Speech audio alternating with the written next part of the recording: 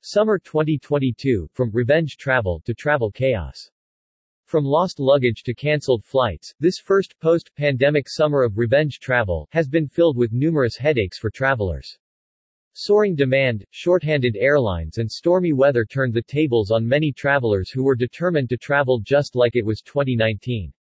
With the U.S. Department of Transportation (US DOT) proposing a new rule that would increase protections for passengers, the industry experts decided to find out exactly how airline chaos has impacted travelers this summer.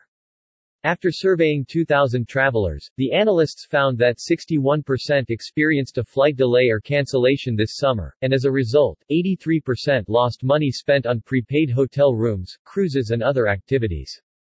Overall, summer travelers lost an average of $838, more than double the national average cost of a domestic flight. 17% of the summer travelers missed milestone events, such as weddings, graduations and family reunions. Lost and delayed luggage was another common travel snafu.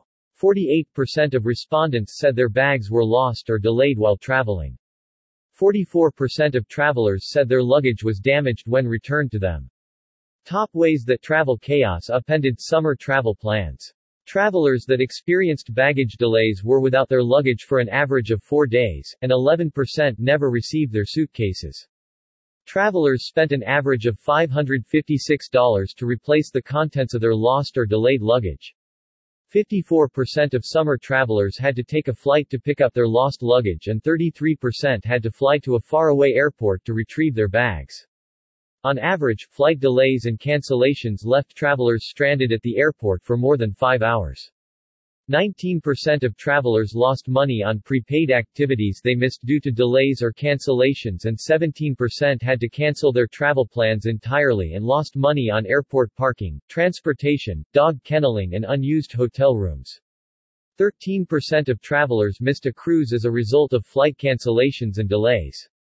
Cancelled flights, delays and lost luggage were most common for passengers traveling within the U.S.